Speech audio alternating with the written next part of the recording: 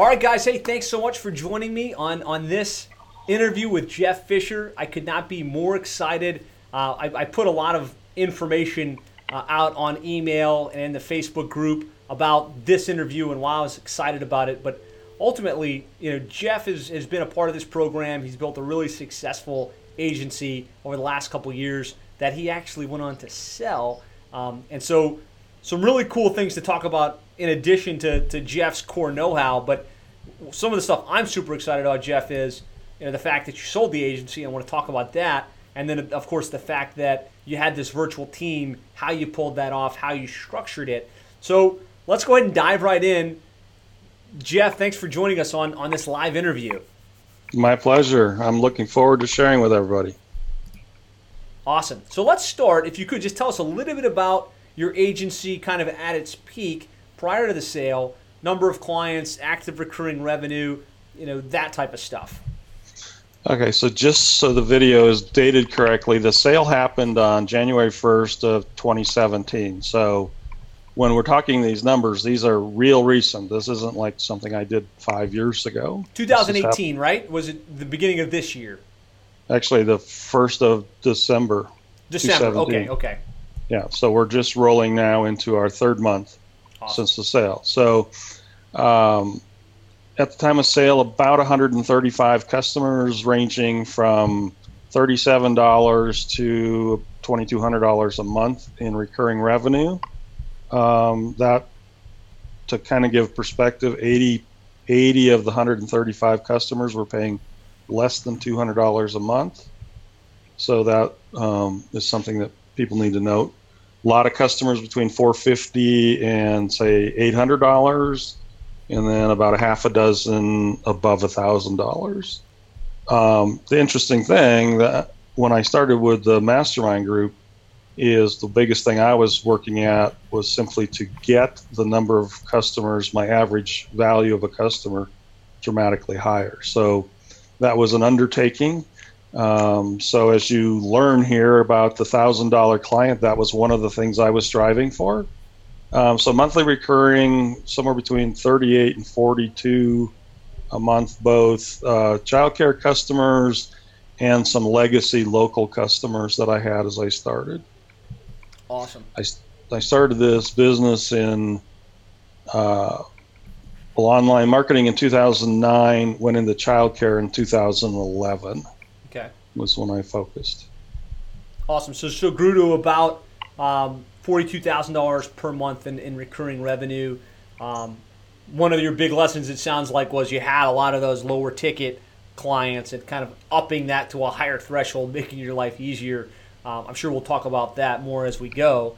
But so just tell us how you decided on that local childcare niche and kind of what drew you to that market. Well, I just, at that time in my history, I was, studying Kevin Wilkie, Jody Underhill, Roland Frazier, and a lot of the conversation was around a niche. And this is early in the conversation about niches. Because I can remember going and attending 2 different conferences where I got up on stage and I was the only guy in the room, like 100 people, 150 people. I'm the only guy in the room doing a niche. So that's changed a bit along the way. But I built out a list based on the influences in my life. So like Dan Kennedy says, you need to be able to tell where they flock together. So that's the National Association. So I set a criteria of what I wanted was something that had at least 2 national associations that I could attend their trade show or conference. I wanted a niche where the customer paid them either weekly or monthly. And so then my sending them a bill monthly should not be a big deal.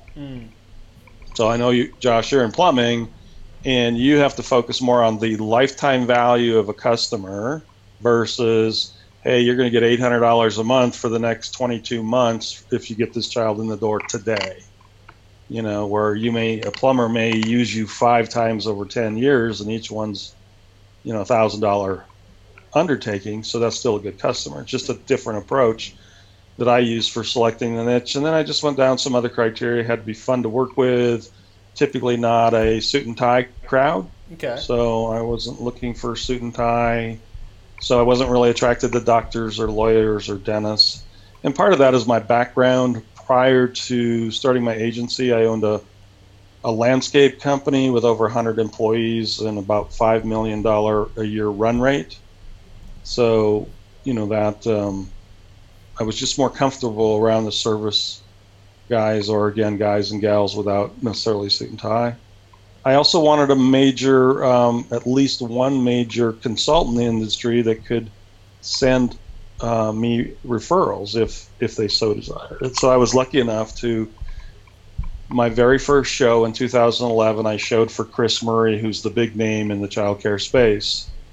And that was her very first conference. She had about 55 people at the conference. I was the only vendor, just to give you perspective, and I sold 10 websites at that show out of 55 people. Nice. Everybody came up to the table and said, can you build childcare websites? And I had just a simple binder, and I had 10 websites. We actually went out and built out 10 demo sites. So nobody asked me who my customer was. They all asked if I could build that type of website, so I could demonstrate that right in front of them. So that's kind of how I got into the niche. And the phone call came in actually September from Chris Murray and said, hey, you want to show up my little show here? And I'm like, I don't even have a website built yet. So in 5 weeks, we built out a website. We built out the 10 demo sites, added a ton of content. So it looked like my website had been around for a couple of years. And that was really what propelled us out the door. That's awesome. And so kind of some cool things that you've done that, a lot of you guys, especially if you're in this process a little bit earlier, would be make a list that's customized to you, right? He talked about things that were unique to him, and that's some of the reasons he chose that niche. And then, of course, getting in with that consultant in the industry. I always talk about joining the associations, finding opportunities to speak, but there's also influencers in each of these niches. So if you can align yourself with one of those and they have their little breakout events, that was kind of what propelled Jeff to his first handful of clients in the niche. So, tell us a little bit about the service offering. Like, what were you actually doing for these local child care centers? So full service online marketing. So everywhere from build their website to doing directory listings, doing backlinking, what we call local authority, which was writing a couple blog posts a month, and then not just hanging up the blog posts, but then actually distributing them out.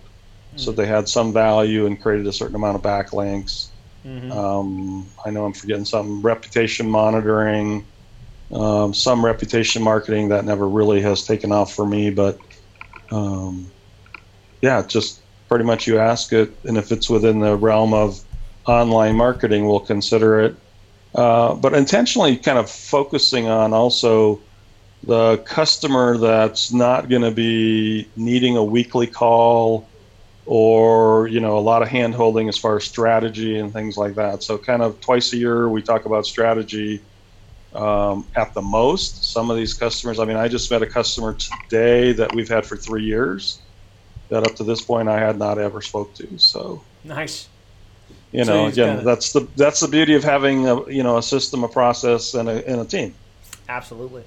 So yeah, that was good. So digital marketing, and I know that your model changed kind of towards the end. Was it? Was it a monthly package fee, or kind of what? Tell us a little bit about that. Yeah. So moved more towards packages here towards the end. Have been always kind of a la carte, and. With the merger with Michael, that's still some of the stuff that we're sorting out is what are our packages and what needs to be a la carte, especially in the childcare niche. One of the things that we find is $650 to $950 you can pretty easily sell in the childcare niche. As soon as you get up in the $1,800, it's more of a struggle. Not to say that can't be done, but I was just really starting to get my legs under me when I decided to sell the business. Yeah. And one of the things I updated in this iteration of the course is I always used to say 1,000 minimum. I do believe there are certain niches that lend themselves to more like a 750 price range. And so that's why I've said, just make the minimum 750 on your monthly recurring revenue. So absolutely, I think that's important to remember that. And again, if you're going after an attorney, you better be getting $3,500 a month or something. Right. So talk to us a little bit about how you landed your first couple clients. And it's one thing to say, yeah, you went to 100 clients and now you sold the agency, but some of the most important traction happens at the beginning. I think you alluded to this with your partnership with Chris Murray, but just talk to us about those first 5 clients and how you got them. Well, I'm going to talk out of the niche first. Okay. So I'm going to talk about when I first started my agency. Mm-hmm. So I went to a Dan Kennedy event, and I purchased at that time Mike Koenig's Firepower video course. That's how I got started. Now Josh is remembering that because we also had a common teacher back with what's the crazy man? Can't think of his name. That taught us all the nuts and bolts. Scott Gallagher. I don't want to say his name because I don't think he's crazy, and I don't want him to hear this and say, think I called him. No, it's a positive. I love Scott. It was at that time. He had a mind map that just so blew me away, and I was like, I'll never get to that. I mean, I was just absolutely convinced I would never get to that level of detail, and I'm there today. So coming out of that event, I came back, and this is really how I started my agency. I knew quite a few guys from my landscaping days. I approached 5 guys and asked them for $500 a month, and I would take over their online marketing for them, and they could keep that price, and anything I learned I would give to them along the way. So they were really the starting point of a different way of how I funded to get the agency going. And then after that, when I met Chris Murray, of course, I said I sold the 10 childcare centers. And then after that, it was the follow-up from the trade show that really got me propelled up to probably about 25 customers working that pretty much exclusively.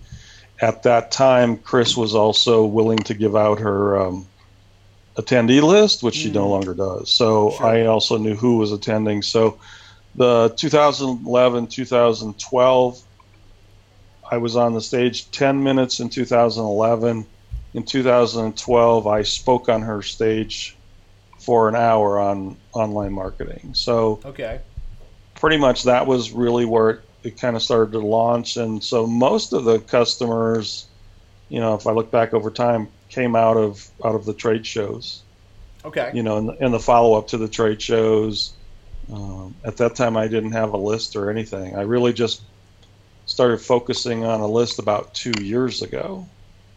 And building it out, and really when I started with 7-figure agency was when I really got myself committed to buying a list and then really working that list in the sense of, again, people I love to study. Dan Kennedy says your list should consist of 5 different lists merged together. Right. And just because you bought a Info USA list or whatever, that's only the starting point, Get the Info USA list, get the consultant list, get the agency list, the association list, and kind of purge that.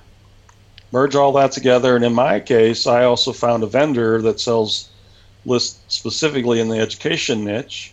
And so their numbers, interestingly enough, they don't track by revenue. They track by number of children authorized in a center. So once I knew that, I found my sweet spot that I wanted to grow the business in was childcare centers with 150 children or more or multiple locations. Excellent.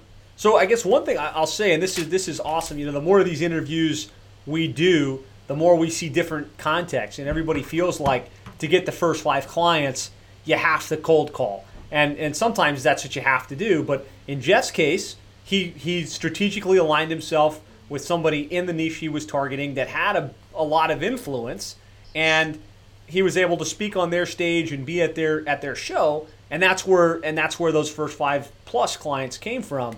And so, there's different ways to get some momentum behind yourself.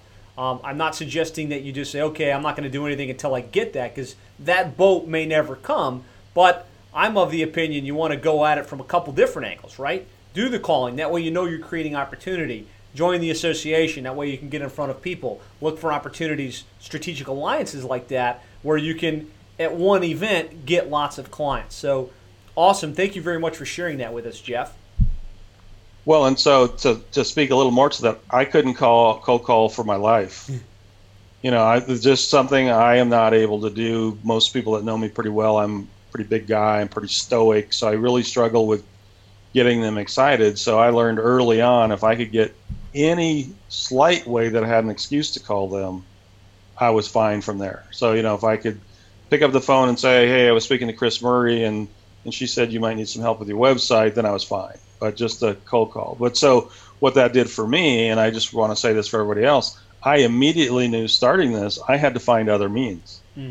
I wasn't sitting around lying to myself that I was going to become a great cold caller, because I had tried that many times in my landscape business and never was good at it. So I've hired, appointment setters along the way, had some success with that. But again, direct mail, all the different things that you would do if you're not comfortable cold calling. Yeah. And for some people, it's just getting used to it, and some are chickens like me.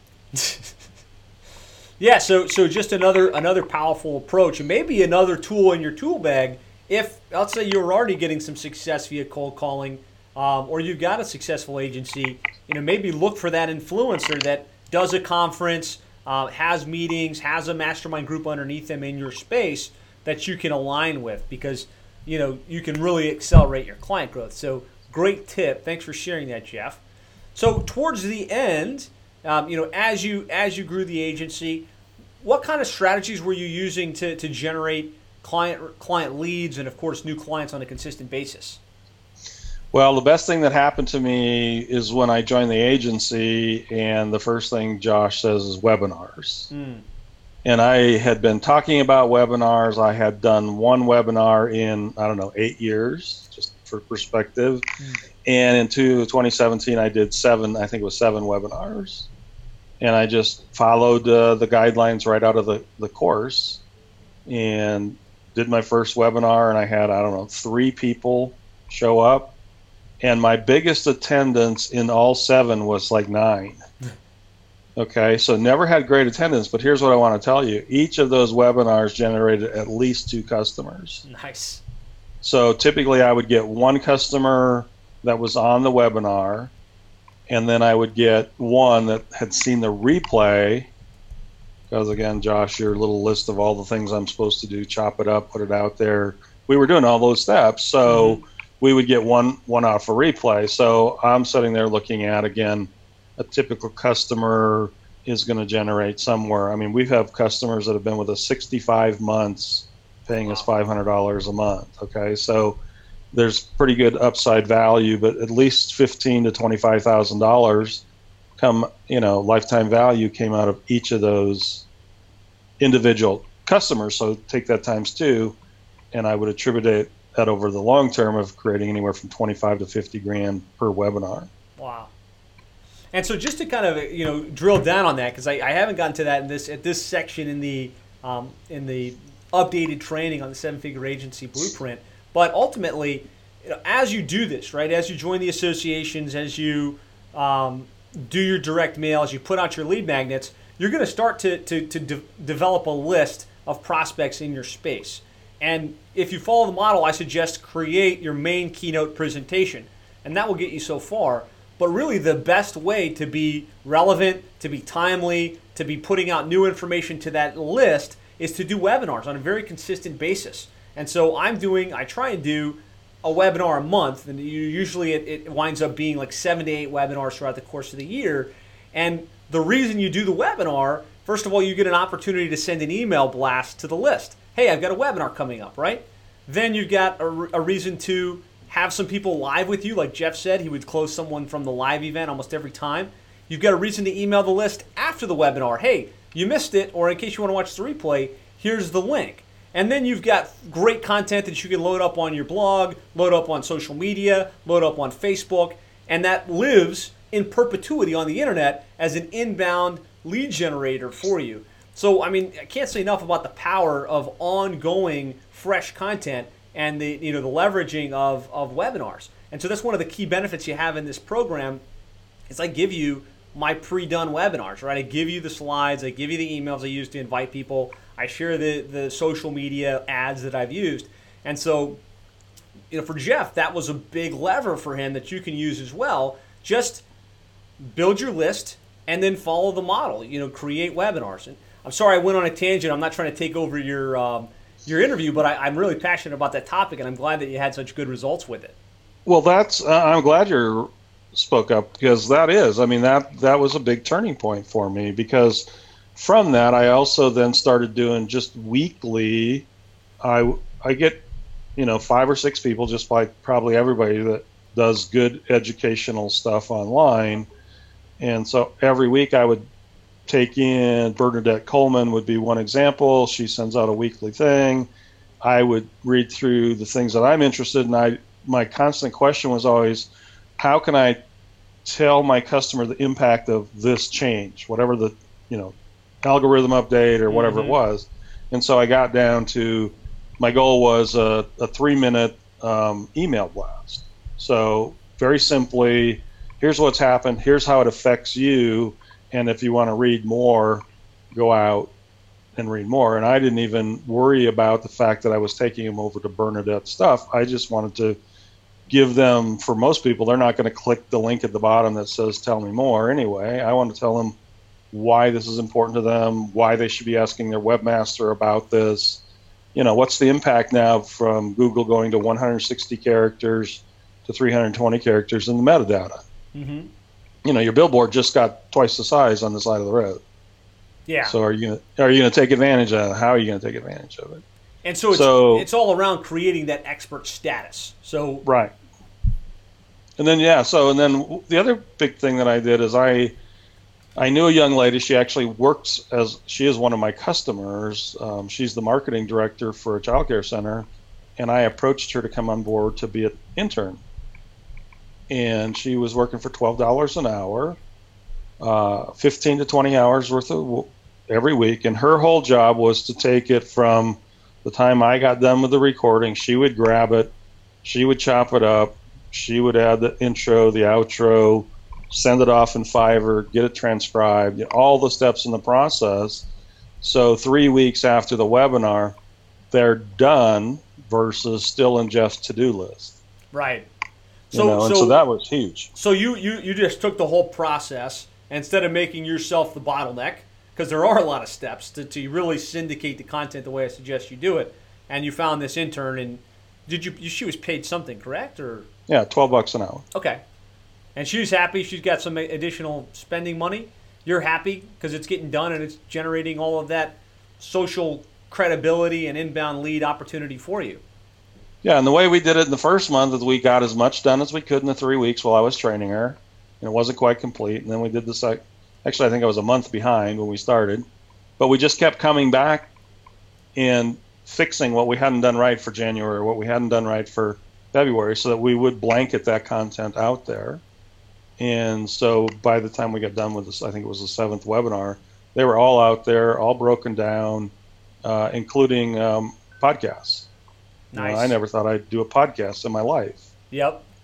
And you did, but you didn't, right? You didn't sit down and say, okay, today's podcast is whatever. You took your webinar and you loaded up on iTunes, and there you got your podcast. Oh, absolutely. But the other thing I want to say is, without your providing the slides, it would have never happened. Quite honestly, it never would have happened, because I just found, the very first one, you sent in the slides, I added the images that needed to be changed out. Again, I sent it for like $15 over to somebody on Fiverr. They made it look sweet. And off we went, and we had the first webinar. And all of that still took me the first time 4 or 5 hours. Yeah. To practice it and get it, the cadence and all the stuff. And so if I'd had to start out, here's a PowerPoint slide that's blank, I probably would have never got it done. Right. First of all, come up with the topic, come up with what the bullet points are, fill in the presentation. So good, that helps. And for those of you guys that are wanting to do more of this stuff, I'm going to have a specific section in the members area on how to fully leverage these webinars. So right now the content is there. I'm going to be filling it in with the how-to and really how to syndicate which is not up yet. So, all right, awesome stuff. So you joined you created the Strategic Alliance. You started doing some webinars, fully syndicating those. Was that pretty much where the leads came from? Was there any other marketing strategies you were using? We were doing some cold email, webinars, trade shows. That really was the top of what we were doing. Of course, all the basic SEO stuff as well. So we are ranking today fairly well in the niche and stuff. And then just working to put out expert status. Good stuff. So I think we already answered this, but where did most of the clients come from on a month-to-month basis? The associations. Okay. Either direct or indirect. The associations prior to 2017, webinars 2017. Good. So what I would say, and this is going to be a common theme pretty much in all of these webinars. I'm a big advocate for it. There's ways to generate clients, right? And the most basic way is to cold call, but then the best way is to have inbound leads and opportunities like that. And so the way you do that is by getting involved in the association, putting out great content, leveraging lead magnets, doing direct mail at some level. And so, Jeff is sharing with you his blueprint, and it's pretty on point, right? Go join the association, get involved in their groups, and then put out relevant information that makes them think of you as the expert and come to you pre-positioned to buy. So now to the topic everybody's really interested and really excited about. This has really been popular in the group and in the chat on things, which is fulfillment, right? So now you've got this $42,000 a month in recurring revenue. You've got these hundreds of clients. How do you get all the work done? And what was your model for fulfilling for clients? Well, we were before the sale 100% virtual, and we still are today at No Joke Marketing. So that is our mission, or a piece of our mission, is retaining the virtual status of the organization. For myself, I primarily used Upwork. I found that as a one owner type business, it was great to have the resource of just go there. Yes, you do pay more money on occasion, but I didn't have to go out and do a lot of recruiting per se. A lot of the information was already up to date about the people, what they were willing to do, capable of doing. And so Upwork was my go-to place. Now, that's not to say I hadn't tried other locations. And then the other one was local, local meaning anywhere in the United States, because my goal has always been is typically 3 to 4 overseas people for every one person in the U.S. Because somebody has to talk to the customer, somebody has to understand our culture and catch the nuances and everything from websites to content writing. You can get some great people. I've had people, and still do, Russia, Zimbabwe, Philippines, India, Bangladesh. So that's the team. Now we have some from Serbia as well. So kind of all over, and then looking at time zones. How do you cover? We're right now covering about, I think, 16 hours of the 24-hour day. Somebody's working on the team somewhere. So a couple drill down questions on this. So a lot of the employees from Upwork, obviously there's this infinite supply of workers, but it's kind of a crapshoot at some level. You hire somebody, they're terrible, they don't show up, they don't complete the job. These are the challenges Dean and I never really actually figured out, right? That's why we have a full team in the United States at our office in Miami. So how do you get around that? How do you find the good quality workers? Well, in your application process on Upwork, you specifically ask them to list their top 3 strengths or weak points.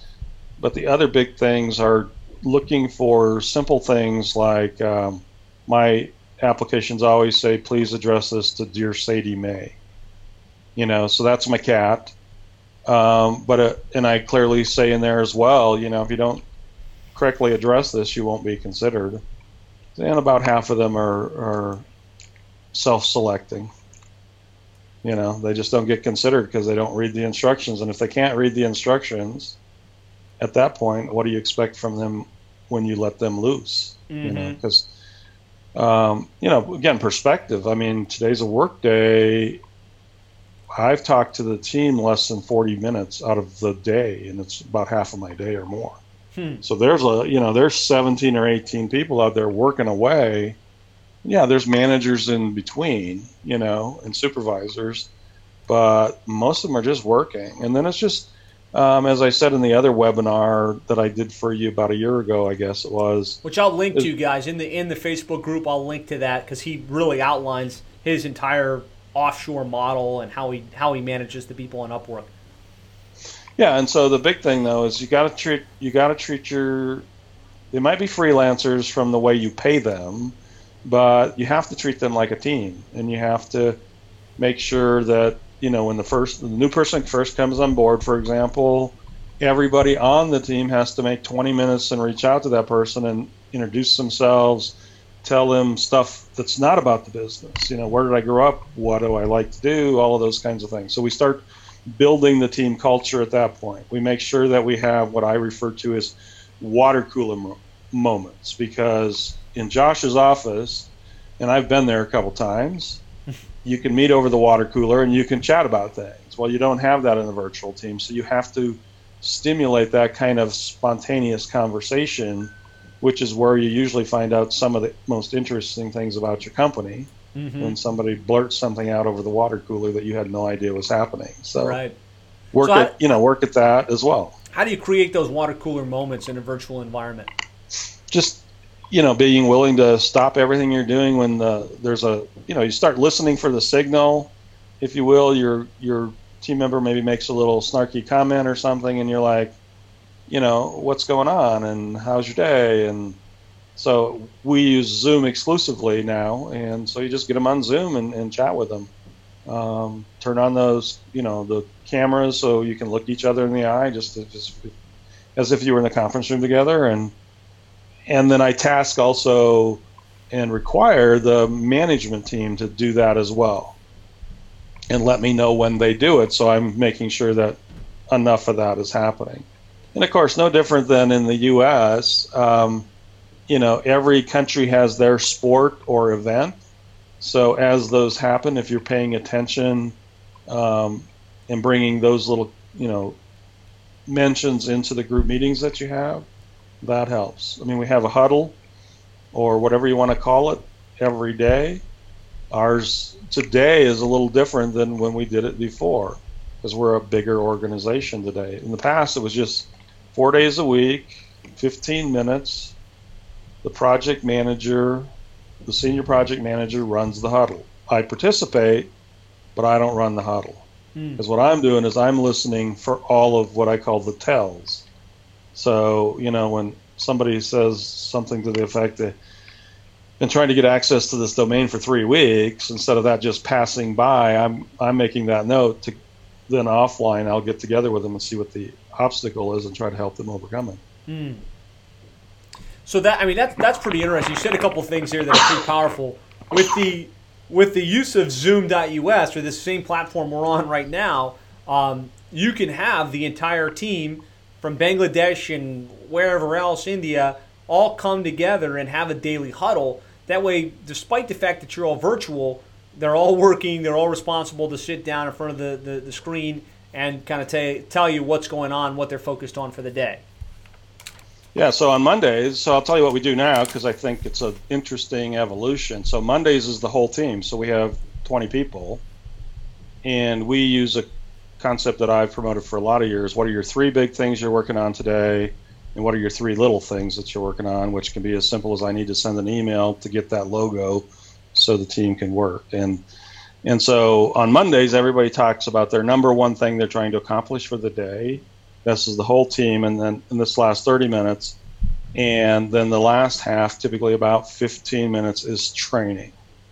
Okay. So can be anywhere from teamwork training to corporate philosophy training. What do we mean by this particular core value?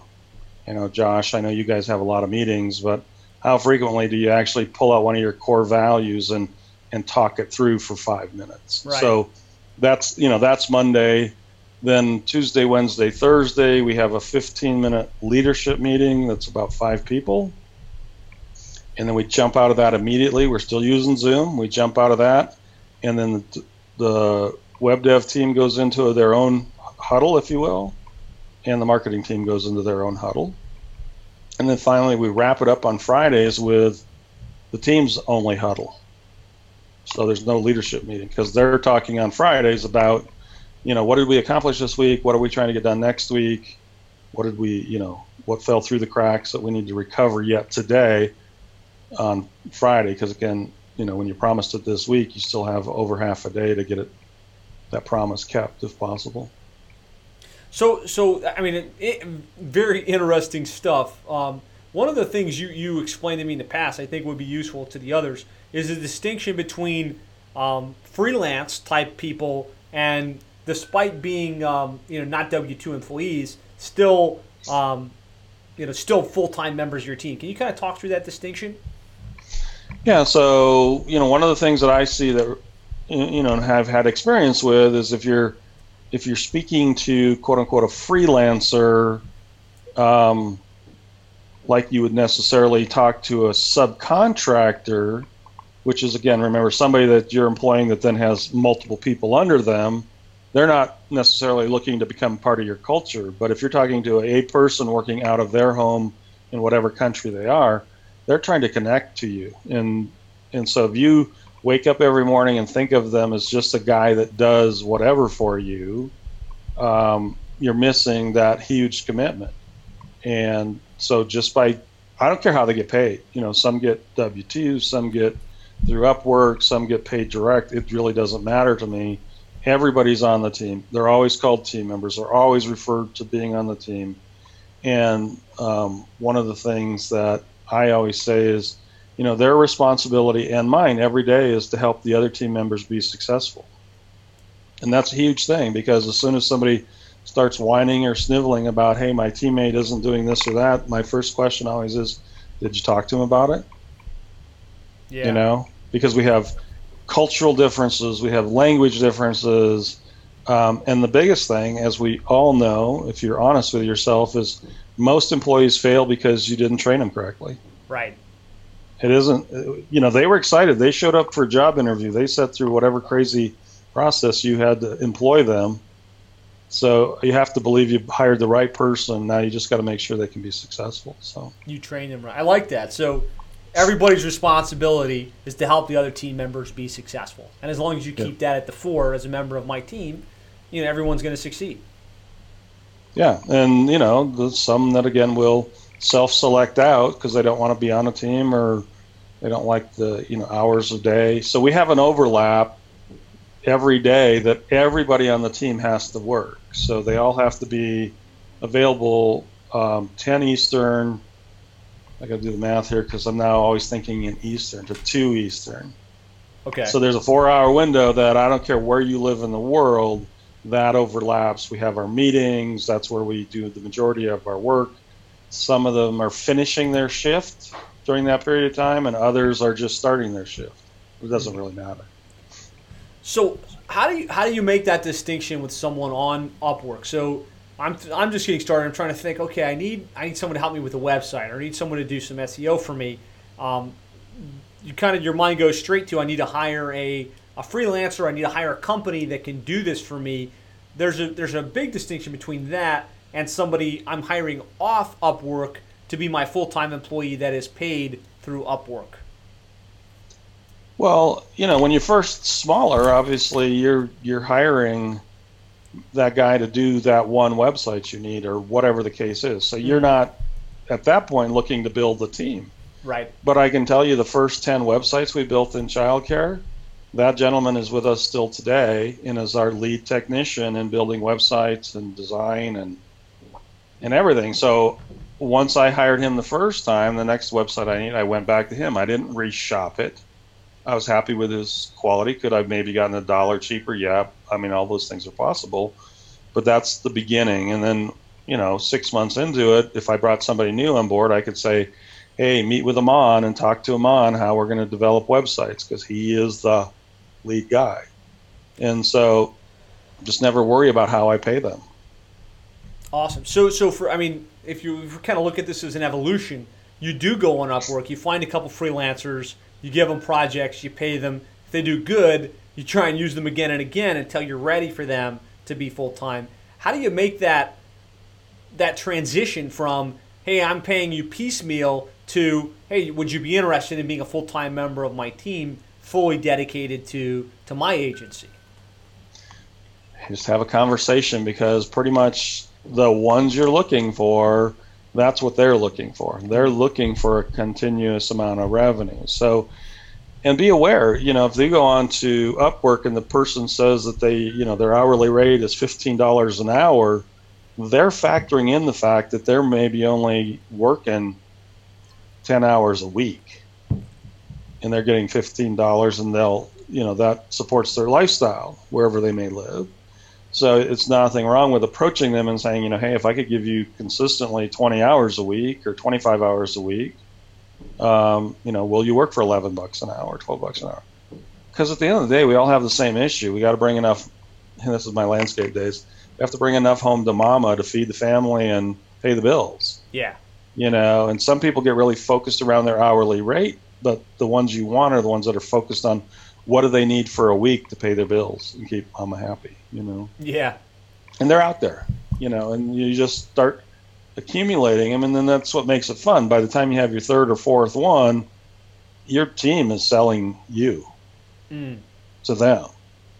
Right. You need to be part of this. This is a great company. We have meetings. Yeah, exactly. All of that fun stuff. So the other important distinction that you talked about is, so for web design, I'm sure some SEO stuff, citations, you have this Upwork team that could be anywhere because language barrier isn't an issue. But when it comes to client relationship management and being able to be the project coordinator per se, it sounds like that's someone you hire virtually, but in the United States. Is that right? Right.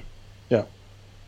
Is that someone you'd still find on Upwork, or would that maybe be something you put out an ad and do a traditional hire process for? About 50-50. Okay. I've hired both off of Upwork, and Upwork has changed just recently that you can actually check the box that says you'll only accept U.S.-based freelancers. Okay. And that's changed things pretty dramatically, because in the past, even though if you said in the subject line U.S.-based only, you'd still have the majority of your applicants from overseas. And so you get back to the little tricks of the game. So if you're trying to hire in the U.S., one of the stipulations is you must be able to, on a daily basis, go to a U.S. post box and drop off letters.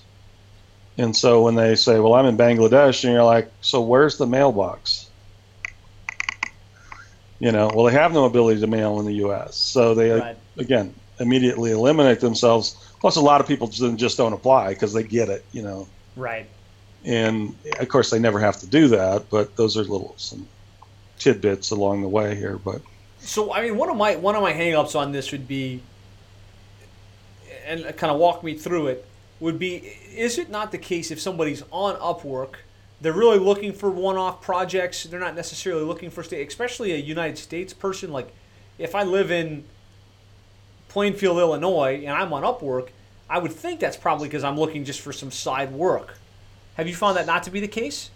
Well, some are, but you got to remember there's a big shift in the whole 40-hour one employer kind of concept. Mm-hmm. And you'll see a lot of millennials are perfectly fine working 28 hours for one person and picking up another job where they're working another 12 to 20 hours for a second company, either related to the industry or totally unrelated. So a lot of what I see initially, so my last marketing manager out of Houston, that's exactly, he was on Upwork just trying to find odd jobs because he had another job, but then that job was at a point where he either had to commit more or step away, and he chose to step away to me. And so he came on, and at the time he was working 45 hours a week exclusively. Wow. So they're out there, but I'm going to say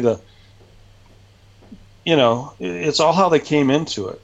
I mean, because the other thing is if you want to use Upwork as your payment platform, you can actually bring your own employees into that platform, and they get special discount pricing and stuff. So Okay. It's pretty versatile, but yeah, you can find U.S. based, overseas based. So the base of your team would be coming through Upwork, um, paid through Upwork. Is there any secret sauce to tracking? Because that's another hang up of mine with virtual team. So here in my office, I can walk into the ops team and look at my guys and know what they're up to and kind of have a sense of productivity. With a virtual team, for all I know, they're sitting at their computer doing anything, not necessarily doing work. So how do you track that with 20 people all kind of scattered all over the country? Well, Upwork has their own built-in technology for that. Screenshot every 6 minutes or something like that. And if you're not going through Upwork, I would recommend Time Doctor. Okay. But there's other programs. But the bottom line is we just shifted to Time Doctor because it integrates with Teamwork, which is our project manager. So a big thing for 2018 and beyond is No Joke is working to actually job cost. So we want to know down to the 15 minutes how long do these customers take of our time, and which ones are profitable and which ones need to go away. And we kind of haphazardly guess at that right now, but I want to know what I'm getting paid by a customer and if they're worth our time and energy, because we're getting paid well enough from them. Sure. So there's not that, but at the end of the day, Josh, it really always comes down to trust. Yeah. Because every one of my team members, I gave them up to 30% of the time they could work off the meter, because there's nothing worse than trying to sit there and let's say you're writing and you like to hand write versus type on a screen. If you're my writer, in every 6 minutes you got to reach over and click the mouse so that it's registering the time that you're working. Right. So it's coming up with that balance. It's also coming up with hey, it's Saturday afternoon, you're on your phone, you're the only guy that can help me out, thank you very much. You share again on this little mobile device, and I'm not stressing about that you didn't turn on the Upwork timer first. You manually put in an hour, and that's fine. So, and it's no different. I had an office like what you have. Mm-hmm. You pretty much know when people are producing, when they're not, when they're on the team. Are they asking the right questions, intelligent questions? There's nothing I hate worse than people bluffing their way through what they know. Right. Because I don't care if they're inside four walls or across the world, you have no idea what they have in their head, what they may have done in a previous career, and how that might help your company. But nothing worse than saying, oh, I'm an expert SEO, and within a day, they're a junior SEO tech at best, Right. Doesn't take very long to figure it out. Awesome. Well, great stuff. Any other, critical insights on the topic of managing, building a virtual team? No, it's not as hard as you think, and then you have to keep evolving with it. Yeah, but it's really making, my opinion, you make that commitment. You're either going to go virtual or you're going to go four walls, and get really good at one or the other. Because the problem is if you have 2 or 3 virtual people and the rest are inside, it's a real struggle.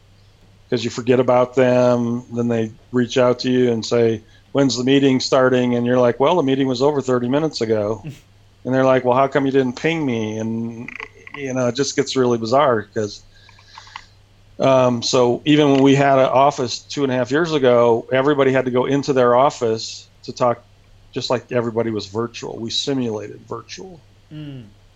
Because there's nothing worse in a conference room. 2 people are looking at, they're seeing body language and all the things that go with it. And then you bring the third person in and you can't see him at all, and he can't see you, and he can't see the big frown on your face or the smirk or whatever's, telling this is sarcasm or whatever it may be. Excellent. All right, well, some great tips there on how to build a virtual team. Again, there's a video Jeff did about a year ago, I think now, but he really just outlined his entire model, how he hires, how he retains, how he keeps people engaged. So make sure you check that out if you want to hear more insights on this particular topic. and or, of course, this conversation continues inside the Facebook group. And if you have follow-up questions for Jeff, he's an active moderator in the group, and so he's there to help you out and answer some of those questions.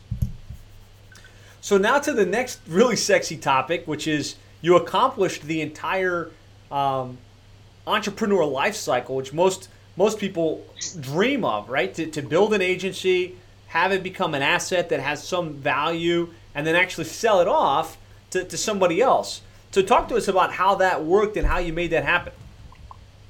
Well, it's kind of funny because I was flying to Miami back on November 7th last year, and I'm like, I'm struggling, just one of those, I'm trapped in my own little box of my own creation, and I need to do something different. And as I was flying, I live in Reno, and as I was flying over, I'm like, I need a business partner. I need to sell this thing.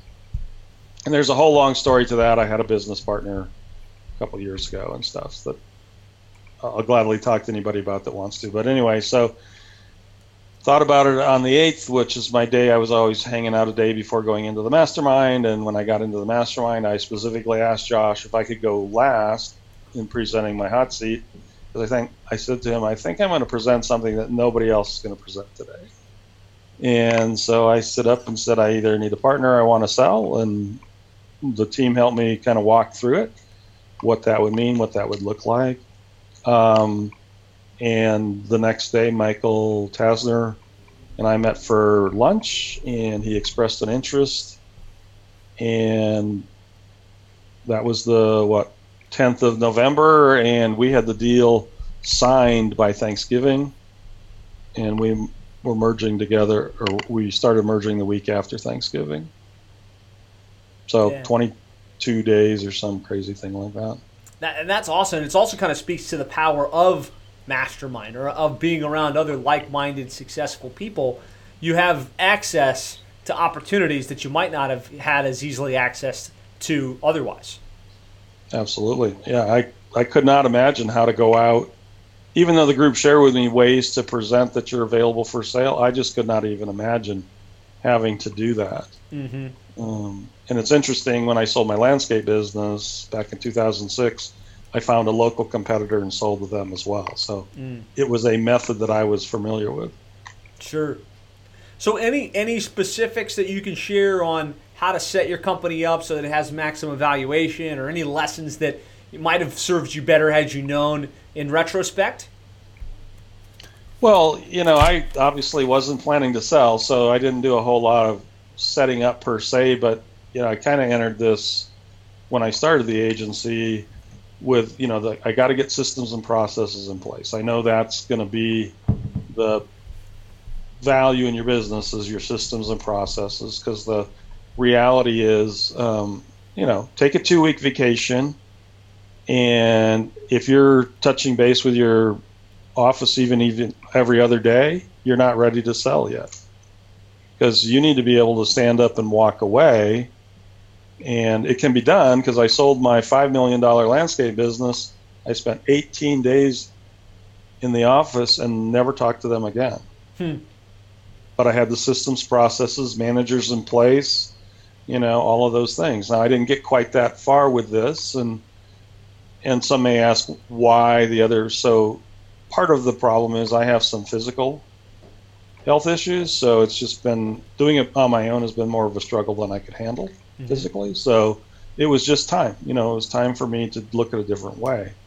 But yeah, identify the value, figure out, EBITDA is usually the best formula out there. You can read about it pretty much anywhere, and you can calculate it right off your profit and loss statement. And so figure out, what you're worth. And I forget what the number, but I think I got about 3.5 times EBITDA. Nice. Which I was satisfied with based on where I was at. And then I agreed to come over and spend at least a year with Michael, making sure everything was up, running, in place, merging the companies together, the processes and systems. Because obviously I want to see Michael be successful going forward. And it's in some ways a nice little break for me, because I'm not responsible for every single crazy thing in the agency. Right. The paychecks are now happening without me being involved, and the accounting's happening. And so it's just a nice little break. But make sure your systems are in place. Have some kind of way that you're generating new revenue streams, so you have some kind of incremental growth going on. If you're showing up with an agency that's been flat for the last 3 years, what are they gonna think about you, your value, and your ability, to provide them a great new opportunity? Mm-hmm. But also remember, for almost everybody, every experience that I've ever had doing sales myself or participating as a business coach, everybody that buys, one of the major reasons is they see a way that they can do it better than you're doing. Whether that's they can get cheaper insurance payments, or they can merging these two web dev teams together, we can eliminate 3 people and we're going to see opportunity there. Or I have a better marketing and sales system that will complement the organization of the fulfillment team. So just always remember that. Try to understand what their opportunities are going to be, and go after an agency that can fill in where you might be weak. Mm-hmm. 2 great production companies are going to struggle to merge together.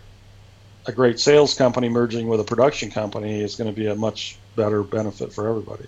Right. So look for that opportunity where your company would be more useful because they need that. Like if you're great at sales and you find a company that's great at execution, then they might pay a little higher because they know they can sell it and plug into your fulfillment model. Absolutely. So I'm going to use your business as an example. If I were a plumbing and HVAC agency and I was small, let's say I'm about $400,000, I would start to get to know you, whether through the mastermind or whatever, and I would figure out, an open conversation, how you kind of have your organization, and then I'd be looking to model similar things so that, 5 years from now when I knock on the door and say, hey, Josh, I want you to buy me, you're like, that'll bolt right in here. I can see it already. Right. And I'm not the only guy that talks about that. Look out there, find 2 or 3 entities that you respect and think might purchase you, and then do some of the stuff in the background similar to them. Yeah. Good tips on that front. So kind of moving to the next topic, you've bought and sold 2 companies. You're obviously really well versed in operations and virtual teams. What books, training programs have really had the biggest impact on your success? Well, I've been through the Strategic Coach for 9 years, so that was good in learning how to manage my time as an entrepreneur. Mm-hmm. I'd say that had a huge impact on me through the years. And that's actually one of the big things I'm looking forward to, because, again, as a sole owner, it's kind of hard to implement a lot of that stuff, but I actually can implement that. Just constantly reading, doing a lot more video today.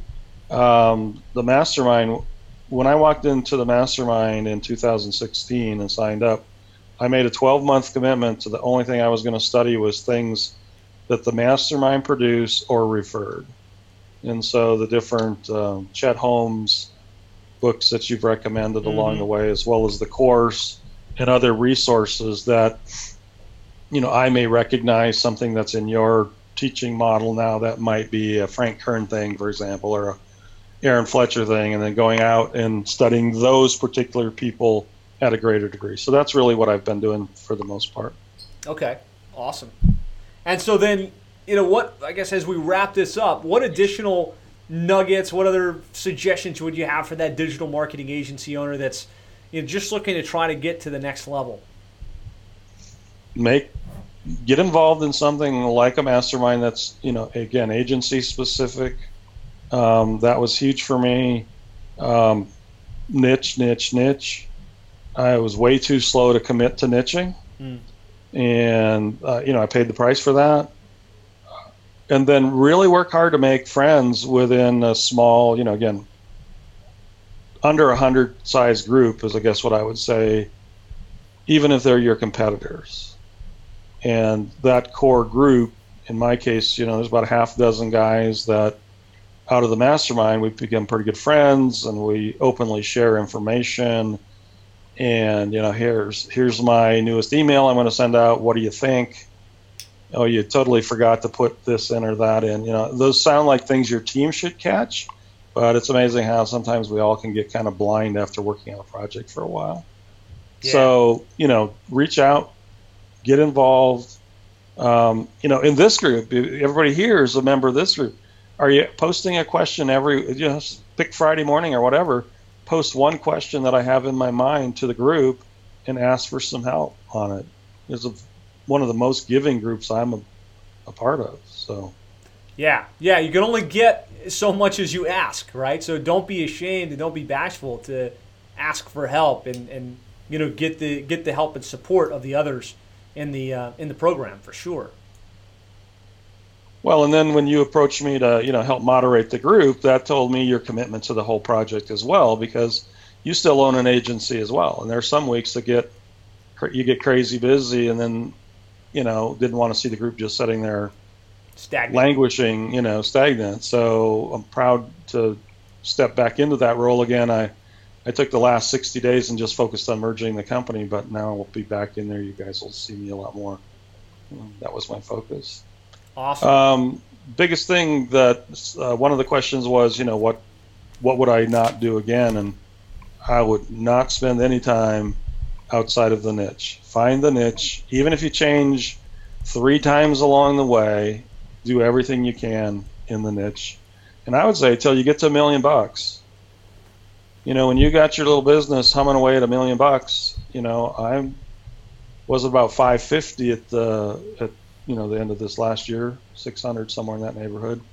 And I still had enough to learn to get to $1 million. I didn't need to go jump over and take on another niche and get distracted. And quite honestly, I made that mistake last year, and it is one of the factors in why I decided to sell.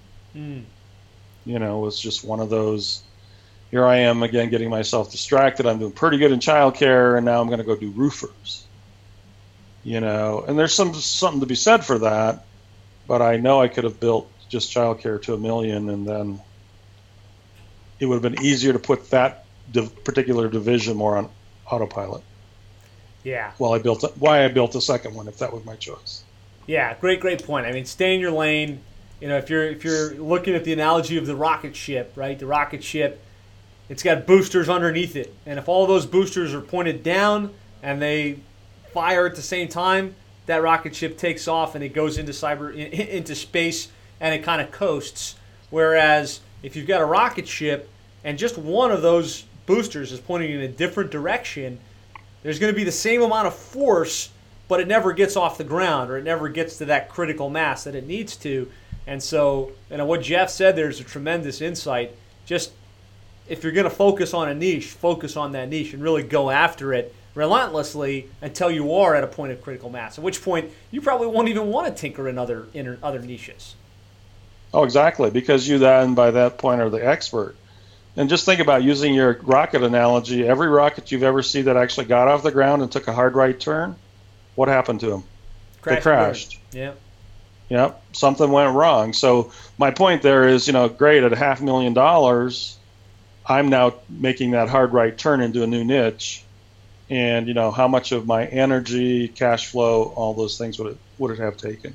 So, absolutely. Well, I mean, this has been an awesome interview. Jeff shared tremendous insights on how he picked his niche, how he landed his first 5 clients, what he does and what he's done that has worked well to attract customers, how he manages a completely virtual team. So, Jeff, thank you so much for your generosity and for your sharing.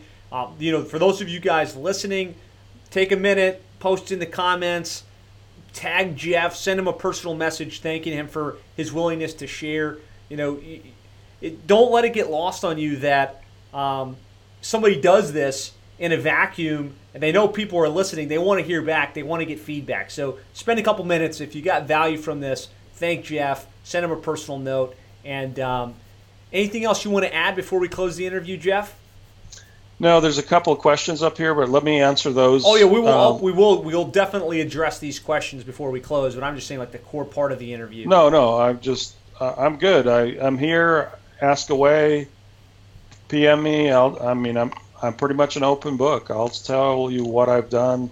And just one correction, Josh, I have bought, sold, and merged 10 different businesses. Okay, so I undercut you. I apologize for that. 10 companies. That's awesome. So if you're thinking about merging, I can talk you through that. I've done that 4 times, So we're gonna get to the questions. We have a bunch of you guys live, which is awesome. Thank you guys. If you happen to somehow be watching this video and you're not a member of the Seven Figure Agency, and or maybe you're listening to the recording of this on iTunes, definitely check out Seven Figure Agency at sevenfigureagency.com. You can get a video training series that'll kind of walk you through our model, how we were able to scale to 7 figures, make the Inc. 5000 list 2 times in a row, and get access to really our model. So that's sevenfigureagency.com.